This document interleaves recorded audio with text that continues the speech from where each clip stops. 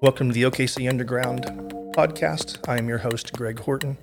Twice a month, we're going to bring you the best of Oklahoma City food and booze, as well as news about the industry and other things you need to know to fully enjoy what has become, in every sense of the word, an amazing food city. Today, for episode 1, we have the Rachel Cope, who loves these moments more than anybody I know. So I've asked her to give you a brief bio. Most of you listening I know who she is, but I'll ask for a brief bio just so you get a sense of what she's like an Oklahoma person, and love that about her. So Rachel, go. Hey everybody. Just a few notes about myself real quick. Born and raised in Oklahoma, actually born in Ada, Oklahoma, and then moved to South Tulsa in first grade. Ended up graduating from Jenks High School, played sports my whole life, went to Pittsburgh State University in Kansas for the first 2 years of my college career. Go Gorillas. Go Gorillas. They had the coolest walkout song, Welcome to the Jungle. Oh, that's nice, yeah. I mean, it's pretty much the best, so that was pretty cool. It was a good place to go for a few years, and then I ended up transferring to Oklahoma City University, which is how I ended up in our fine city, and got into the restaurant industry. So you had no experience with Oklahoma City prior to OCU? That's correct. Really? Yeah, I couldn't even get my mom to take me to Frontier City ever, so. Well, because Tulsa had nothing comparable when you were a kid, right? Big Splash. Was it and like Bell's Amusement Park, which had been around for a long time, but run by roadies on methamphetamine, scaring? Yeah. Never heard of such a thing. I have no idea what you're talking about, sir. So you finish up at OCU. I told Rachel we're not going to spend a whole lot of time talking about her multiple concepts because she gets that all the time.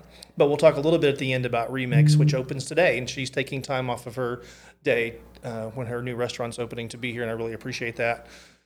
So you leave OCU. You're waiting tables already, or? Yeah, so I had started waiting tables in the summer after my senior year of high school, on the border. Woo! In Tulsa. So nice. Oh, man. I have worked a lot of different places, and that was one of the hardest ones. The second hardest one I ever worked was probably La Luna. That was downtown. Yes. At lunchtime in the back room. That was a hard place to work. I remember when the Arts Festival was down in that same area. Yeah. Remember that? Yeah. Wild times. So why was On the Border hard? I was dumb, one. No, I just had never waited tables before. Mexican food is hard. There are a lot of pieces to it. That's why the two places I just named that were the hardest to work at were both Mexican restaurants. Grabbing tortillas and salsa and just all this stuff, and there's just so many parts. So do you feel like you lost your mind a little bit when you're like, hey, let's do Revolucion, that'll be a great idea? For a lot of reasons, I learned a lot with that concept for sure. But yeah, I constantly found myself trying to make it easier for our staff because I knew how hard it was to work in that, which is why we ended up kegging a margarita and some of these things and doing popcorn instead of chips and salsa. And there were some steps that we took at that concept to try to make it easier. Okay, let's jump into that because I really want to talk to you about this anyway because you have wonderful insights. I don't think people understand the cost associated with the free shit that hits their table. Right. It's not free. Right. So, what would chips and salsa, for everyone, have done to your margin there? I learned this this is a good example, chips and salsa, because a lot of people told me that if we didn't give it away at Rev, that, people would be upset. And it took a little bit of training our clientele to understand that I wanted to give them a quality product. Yeah. And we make those salsas every day in-house. They're all scratch made. A lot of labor and love and quality ingredients go into those. And I've worked at several different Mexican places. I worked at Iguana for a while. I mentioned La Luna. I worked at On the Border. And I've eaten 100 other Mexican places. Right. How many times did I dump salsa in the trash when I was bussing tables? Yeah. And chips and stuff. And even when those weren't my restaurants, I just felt bad about the waste. And I think when people pay for things, it makes you think a little bit more, too, about, finishing it or not over-ordering. Yeah, I've been at dinner with friends at a place that does, free bread. And it will all be full. Yeah. And the server will say, would you like some more bread? And a couple of people are like, oh, yeah, absolutely. I'm like, are you taking that home? Right. Just because it's free doesn't, chlamydia is free. Just because things are free doesn't mean. Have you taken that home? No, I'm kidding. No, it's that's good. It's a terrible idea, actually. So, yes, those costs those are real costs for restaurants. Yes. And when you're sort of expected to give away free stuff, that just sort of makes it harder to operate. And I think people don't necessarily know restaurants, as a rule, run on single-digit margins, profit margins. Yes, please tell people that. The industry average for our margins pre-COVID the national average was 6%. God, 6? And 6. And a lot of people don't do that well.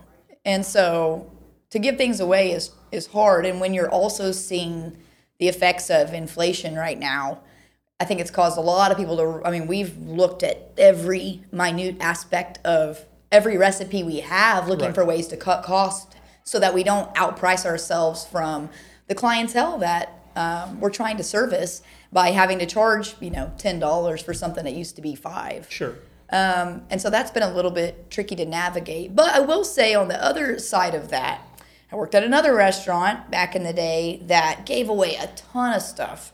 And one of the managers there, I finally said, how can you afford to give away all of these items all the time? And he said, do you know how much tilapia is on the dinner menu? And I said, it's $30. And he said, do you know how much that dish costs to make? And it was tilapia with risotto and one vegetable. And I said, no. And he said, it costs $3.30, and that pays for every fucking thing I give out ever. And I said, okie doke. It's like, yeah. So a lot of it's rolled up into other things. It is. They're associating it like it's balanced out with something else. That doesn't work for everybody, but, When McDonald's serves you trash food and then charges you $2 for 5 cents worth of soda. Right. I mean, there are and alcohol's always been a great way. We call those loss leaders. Sure. For Empire, it's the garlic knots. Okay. Because they're basically dough that has gone past its life cycle for pizza. But it still works as a garlic knot. And when we're done with them as garlic knots, they turn into croutons for the salad. So, it's kind of an interesting way of doing It does minimize waste that way, though. Absolutely. That's important for us, It is. So, I know you don't want to talk about a whole lot about Empire, and I don't either. I've eaten there plenty We're tired of it. I know you're tired of it. God. I'll never be tired of the No Sleep Till Brooklyn, ever. Never. That's ever. the best. I just want to have one question, though, because when I read your bio and all these sort of conversations you have, and one of the things you point out is like you were driving down 16th and you see this little laundromat. Tell me what it is about that building for real, the original Empire. What was it about the laundromat space that sort of spoke to you? That space, I was actually, I think, working at VZD's at the time. Okay. And I had heard about a contest for an old laundromat in the Plaza District. And I had worked with Joey Morris from the Mule whenever he was at the Wedge, because we had worked in the same restaurant group. In Hill. And so I knew he was down there, and Saints was already down there, so they had kind of paved the way a little bit. So I knew the district was kind of starting to happen, right? So I drive past it to see what it's all about, and it was just like this perfect little size building, but also was so naive. I really didn't know what I was getting myself into. But I knew that I was tired of feeling like I cared more than the people I was working for. I was getting frustrated with some of that. So, but yeah, I love small spaces. Okay. The Edmond Empire is the biggest space we've ever had. It's right at 5,000 square feet. It's deceiving because we had to put there's no outdoor space there in the back or any side, and there's no patio. So when you think about everything having to fit in there, no walk-ins outside, no patio, it gets small pretty fast. Right. But I'm a fan of small footprint, like original Goro. That was like 1,600 square feet. The original Empire was 1,800 square feet inside. You build a lot of boxes. I love it, but Burger it forces King's us to be efficient. Yes. And also it helps with our overhead. And setting ourselves up for success by having a rent that's manageable and not a bunch of empty space. And also it allows us to have less people as staff. So there are a lot of reasons I like little spaces. I also like the vibe of that too. But anyway, the laundromat had all those things walking inside of it. I mean, I still remember walking in and seeing kind of like old shopping carts with clothes still in there. There's a really funny picture of Steve Mason, who's one of the landlords, standing on a ladder with like pigeon shit everywhere and like a pigeon. I don't know if he was trying to touch a pigeon or what he was doing, but anyway, it was pretty funny. Was he wearing Birkenstocks? Probably. The man famously wears Birkenstocks love everywhere. you, Steve, but you love Birkenstocks. That man does love Birkenstocks. Okay, before we move on to a couple of the issues that I want to get to, OKC's food scene, it's evolved a lot since you got started. Yes. Even when you were working, I mean, I think we met at Ludovine back Yes. in OG Ludovine. That, I back in still the day. remember the day pouring wine for you. Yeah, I came in. I thought we were doing a tasting, I think, but yeah, I knew of you at the time, but didn't know you. So you've been a part of the industry even before you were an owner. Oh, So absolutely, yeah. What kind of like for Plaza, for example, when you decided this laundromat's gonna become a pizza place, who else was there? Was it Saints and Saints and the Mule. Chiltepes? Chiltepes was on the corner. They're, well, let's see how the progression of that. Chiltepes was on the corner. Then they remodeled it and combined their everything, the convenience store, Yeah. and made a full service restaurant, which I ended up not really liking. And that, the story of that and Yep. how that's evolved into where the Mule is now. But Lyric Theaters, the anchor tenant there, Has been it forever. is not Empire. We are a sidekick to Lyric. They are the heart. You can disagree if you want, but that's my belief. Well, But they do. They're incredible. But as far as Scorecards, the bar, Yes, that's been been there around the corner. forever. We used to love going in there. They only had beer, I think, It for was a while. back in the 3-2 days. Yeah. Yeah, we used to exactly. go in there and play pool and drink. Yeah, so beer. so Ludovine and the other places, what have you seen? What has surprised you the most about our restaurant scene, really? That's a good question. In segment 1, I talk a lot about our diversity, and we'll talk a little bit about some of these things coming up I was too. going to say that I think a lot of people who come to Oklahoma City are surprised by the diversity in our food here. I'm very proud of that for our city. And so that's definitely, and it's not just okay and diverse, it's delicious. I mean, we have some really good stuff here. No, we really do. Other things that have surprised me, gosh, I mean, they're just the sheer number of restaurants when you look at, Yeah. Chisholm Creek, my God, and, Nichols Hills Plaza and kind of that area, and then all these different pockets. Look how many restaurants Humankind has built in the Paseo, Right. and there's just a lot. There's a lot going on here for sure. But I'm not sure what has surprised me the most. Maybe just honestly like the sheer number of restaurants. Yeah, and I say that, and we're losing 3 in the next 2 weeks. Right. And we'll see some closing, as I assume. And that's that's the ebb and flow Yeah. of things. It's a tough business, and the obstacles that we've faced in the past few years have only made it even harder Right. for a lot of people. A lot of people didn't recover from that, and people who served a very specialized kind of food that maybe was expensive to begin with are really struggling with the cost of that now. Yeah, has your menu shrunk anywhere? Because I was reading a story on the Times, I think, or Eater, that 20% of restaurant menus around the country have shrunk post-COVID. I'm sure that they have. We look at ours, and we definitely have made some adjustments to things. I'll use Empire's Figgy Stardust as an example because it was a favorite pizza of a lot of people. But when we looked at that pie, it had 3 ingredients that we only made or bought for that pizza specifically. And so when we were looking at our everything, trying to just slim it up and better cross-utilize product and eliminate things that were costly, Right. that was one of them because it had pesto and it had figs and all these things that were only for that pizza. So yes, I hate that it's not on the menu anymore, but you do what you got to do. And that does make the most sense. And I think people, again, half of what we want to do is make sure people understand what they're doing when they're eating out. And brunch is one of those divisive things that you've tried it at Rev and you've had a couple others.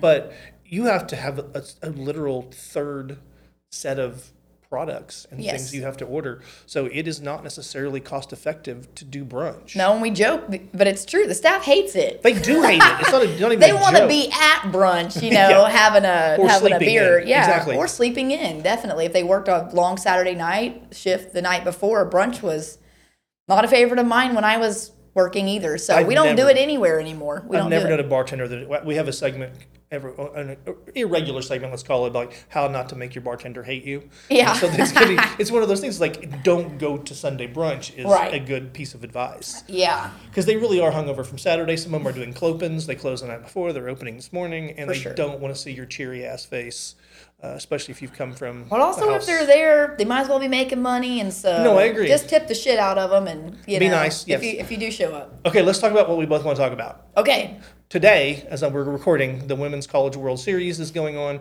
and I need you to know that Rachel and I have both given up at least the first half of the OU game. Yes, to be here. To be here. All. And so it's all for you. It's the cross we bear for you. So you played all 4 years? Yes. And did you love it? Do you miss it? Oh God! Well, we won the national championship my senior year. And I heard there was a rumor you were a Golden Glove. I don't know if I'd say that, but yes. I think that's probably a joke that I've told along the way. Maybe I should have been. Who knows? But yeah, I was definitely better at defense than offense as I got older. As I started losing my mind. Yeah.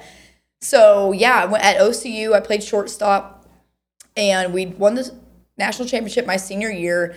And I literally texted my dad the other day when I was watching the Super Regionals, and I just said, how amazing is it that I got to end my career on a win? Because we're talking, I don't know, 0.001% of all athletes get to end that way. Yeah.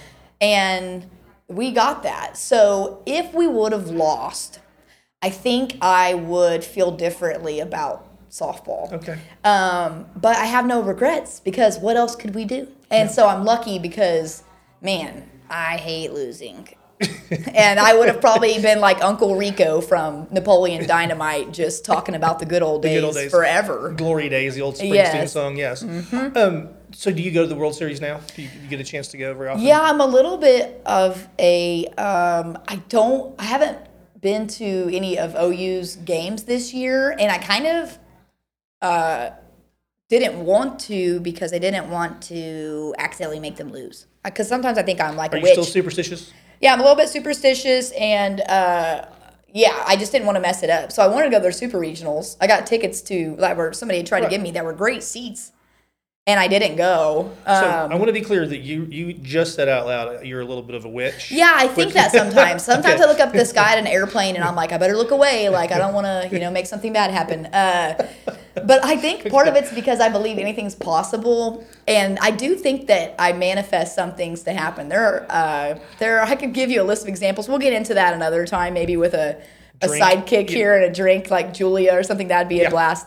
But I joke and say sometimes that I'm a witch. But George's is the best little liquor store, beer and whiskey and wine and more. George's Liquors at 1020 West Main Street in downtown Oklahoma City is your one-stop shop for alcohol. Stop by George's OKC. Ceiling fans remind my dad of helicopters because he fought in the Vietnam War.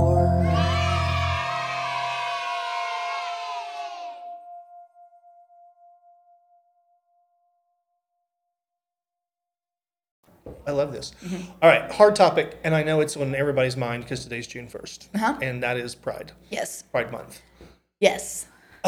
You have been, honestly, without bullshitting, a leader in that sort of sector of hospitality. Always made a place for, it's always been LGBTQ safe. You've been outspoken yourself. You've led through several different sort of chances but there are issues with a month set aside instead of just recognizing this should be the standard all the time. Is that a fair way to put it? Well, yeah, and let's get to the real part of it. It's hard to do it where we live. Every day, I love this city and I love this state, but they make it hard to exist sometimes. Yeah. And I don't like where our tax dollars are going sometimes. And that's just my view. But we still do everything we can to be the most inclusive of everything. It's not just about that. All cultures and races and sexual orientations and all those things. Because when it comes down to it, we're all humans, and I don't know why we can't just leave it at that. Yeah. So, fun fact: I bought the Remix opening team some gifts, and they're like Vans. Hedley and Bennett makes a Vans slip-proof high top sneaker. Oh, nice. And so I got everybody's sizes, and they're Pride, and so the bottoms are all rainbow colored. And then I got some of the chef's aprons. They're actually in my car. I wanted to put them on before I came in here, but the laces weren't in them, and I was like, I don't have time for this. But we will be rocking those later, and pretty cool. But yeah, it's hard. There was there are some opportunities that come up in June where sometimes I feel like I don't like it being used as a marketing tool. Which the gay washing that we're going to see over the next. It's already happening. Yeah. Some people have reached out to us about, product and pushing product for them, and I just don't like it. It doesn't sit well with me, and they might have good intentions, and I recognize that. But for me, I don't like it to be used as a marketing tool. So there's that. Because it is exploitation at a very profound level, and it is nice to see big brand companies like Bud Light. Let's get it out there. Yeah. Doing something that's genuinely socially good, and you're going to get the pushback. But at the same time, if there is a profit incentive, it's not exactly pristine in terms of their intent. Right. Because when it comes down to it, it's still about, making money. Now, I don't know how that turned out for Bud Light specifically with their clientele, but I should know. But like for us at Empire, we run a Pride Pie in June. But we also donate to causes all year long. Right. We walk it like we talk it constantly because it's who we are. And I appreciate people who make that effort, even if it's just in June. It's better than nothing. Right. So we'll remember that too. I feel like that people don't understand that hospitality has always been a haven for gay kids. You were mostly safe, not always, but And mostly just safe. outcasts in general. The alt People kids, who've yeah. had a rough go of it or didn't fit in Right. something or we don't have we hire pretty much anybody. Yeah. And so I love that about the industry. I know, and there's a parallel in my head. It's like, honestly, to be in a red state like this and to find so many, especially lesbian owners of businesses around, it's so crazy because I'm thinking like Oklahoma Baptist, like half their music department's gay. They can't say it. Right. But in a place like hospitality, you're free to just be gay, which is, I don't know how to explain that. Like there are some small towns I drive through and I'm like, this place is probably called Can't Wait to Move When I'm 18, Oklahoma. Because that is the experience growing up in those towns. And so does it feel disproportionate in terms of the LGBTQ population in hospitality over against Oklahoma in general? Or is it just not always safe to say who you are? Rephrase that.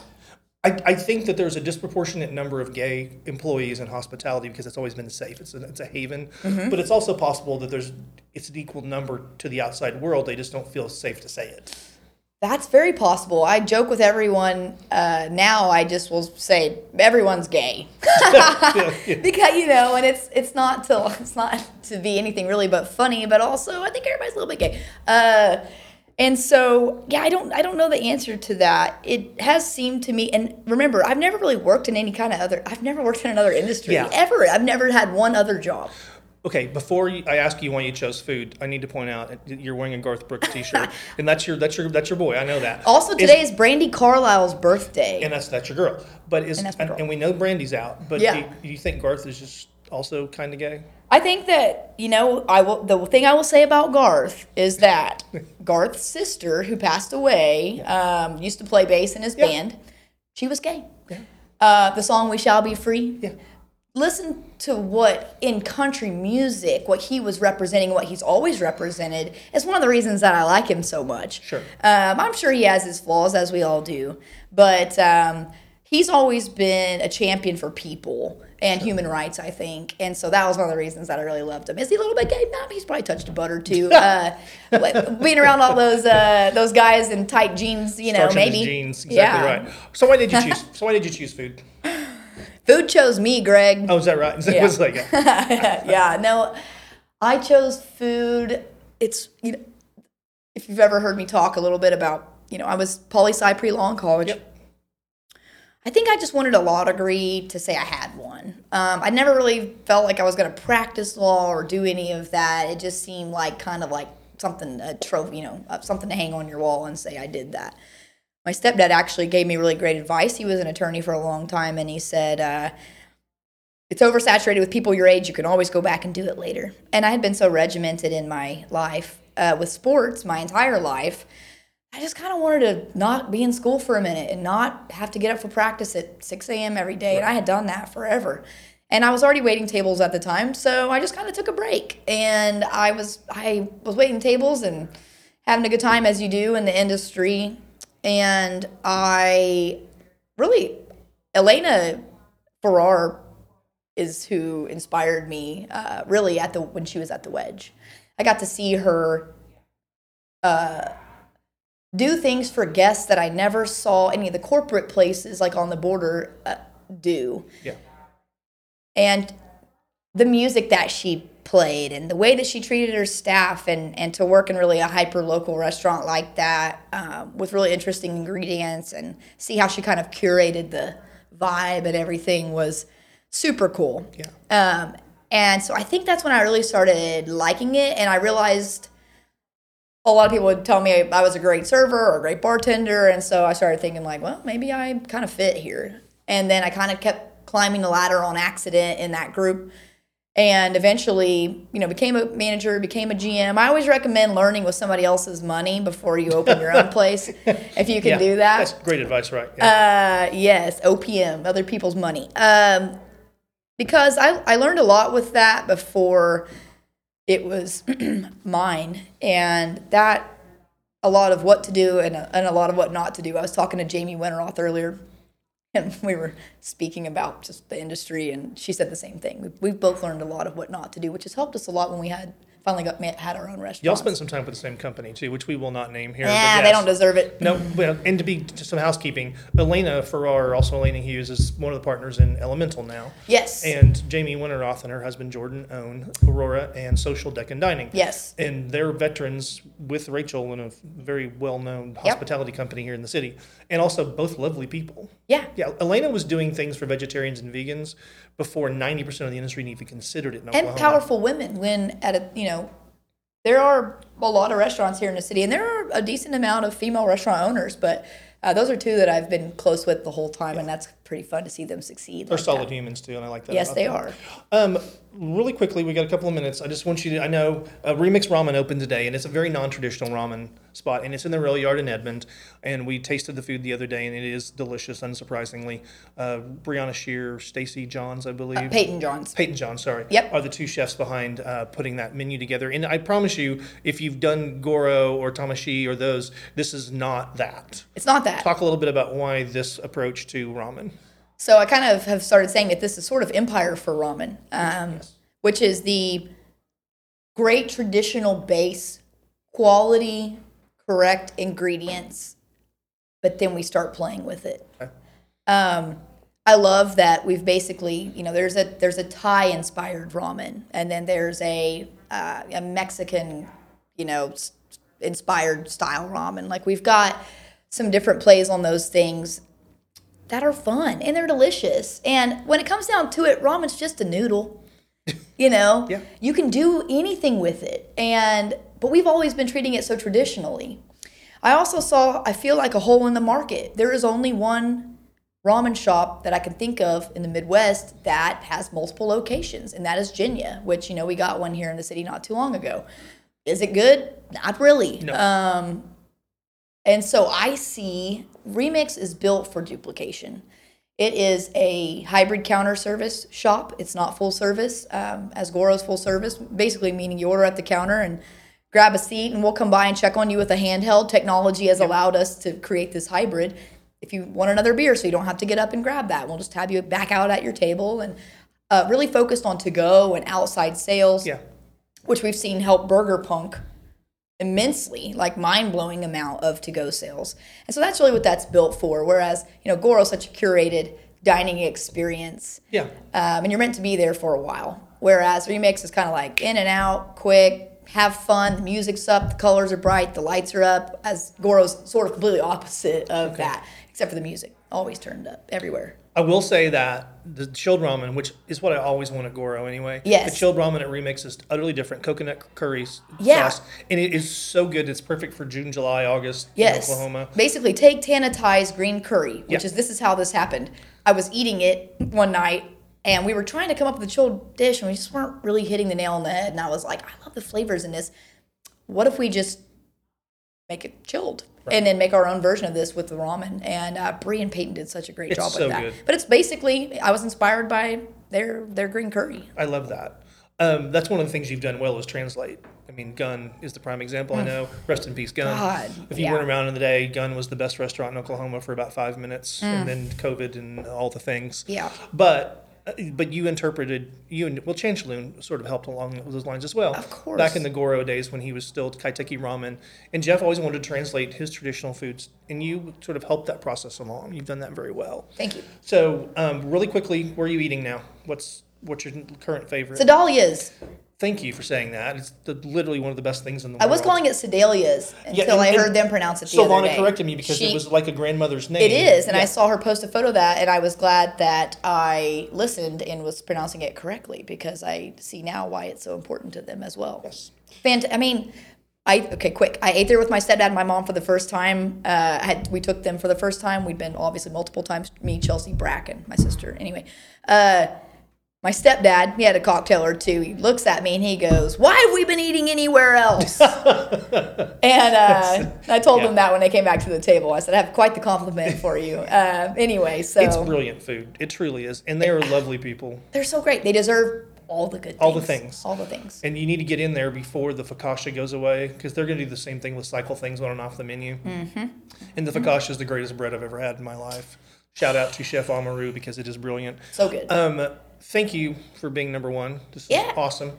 I don't know if you wanted me to give any contact details, but I will say that if you haven't been to any of Rachel's concepts, Burger Punk, Goro, Remix Ramen, Rev, Empire, of course, stop in, check it out. Definitely get the No Sleep Till Brooklyn if you go to Empire. I don't care what anybody else says. That's the one. It's literally an Italian meat sandwich on a pizza. Steven Schuster, our director of operations for Empire, he created, it's the only pie on the menu I've ever let him create, and he hit a home run. He crushed it then. He did, and Okay. now he has, he's very proud, and he deserves to be proud of that. All right, Rachel Cope, thank you. I'm going to turn her loose to go watch OU softball. Again, Greg Horton, OKC Underground Podcast. You can find more information, including our Best of the City lists at hyperpandaok.com.